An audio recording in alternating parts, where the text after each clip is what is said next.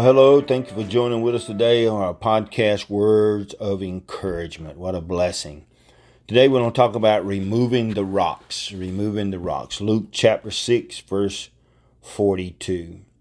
How can you say, brethren, let me remove the speck that is in your own eye, when you yourself do not see the plank that is in your own eye? My people, I have called you to repentance and confession and forgiveness and cleansing. But you have not listened to my words, as though you were not slight, rustling in the treetops, as though you were little consequences and could be brushed aside at will. Behold, I say to you, you cannot resist my spirit without suffering pain, and you cannot turn a deaf ear to my words without falling into the snare of the enemy. You have not cried to me with all your hearts, but you have complained that I have not heard your prayers. As it is written, He, the Lord, is a rewarder of those who diligently seek Him. Hebrews 11:6. And again, you will seek me and find me when you search for me with all of your heart. Jeremiah 29:13. Look no more to my hand to supply freely your needs, when you have not humbled your hearts and cleansed your hands, and come to me with the sacrifice that I have required, even a broken and a contrite heart. You need not expect me to speak to you when your ears are heavy from listening to evil reports.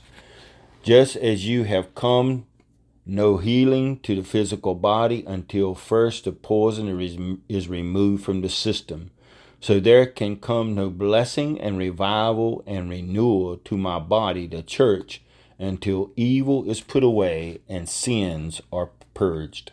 Your eyes will not look upon my face while they are still engaged in viewing the faults and imperfections in the brethren. When you look to me in truth, in sincerity, and repentance, ye shall indeed see me, and have seen me, and you will look upon your brethren and sisters with love and understanding and patience, knowing fully well that the needs in your own heart and life. Behold, after the weeds are cleared, after the fallow ground is broken up, yes, after the rocks have been removed, then will I send the showers, and then will I minister to your hearts in kindness and in blessings.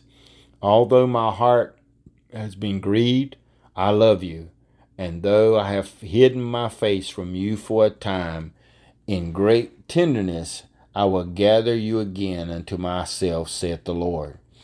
I will withhold my chastening rod when you turn to me in repentance.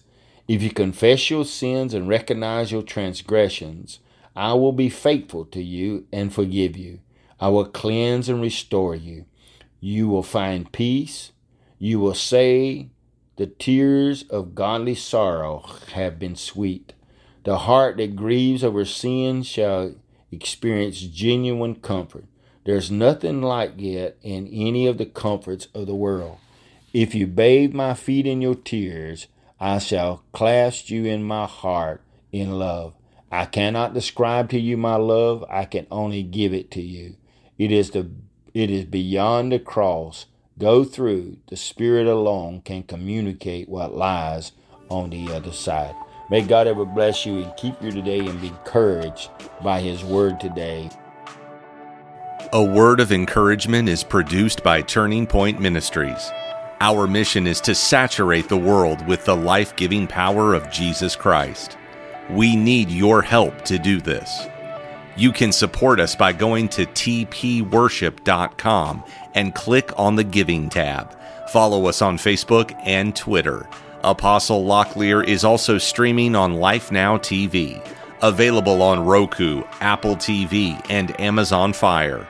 Download our mobile app for Apple and Google. It is time to live your best life now.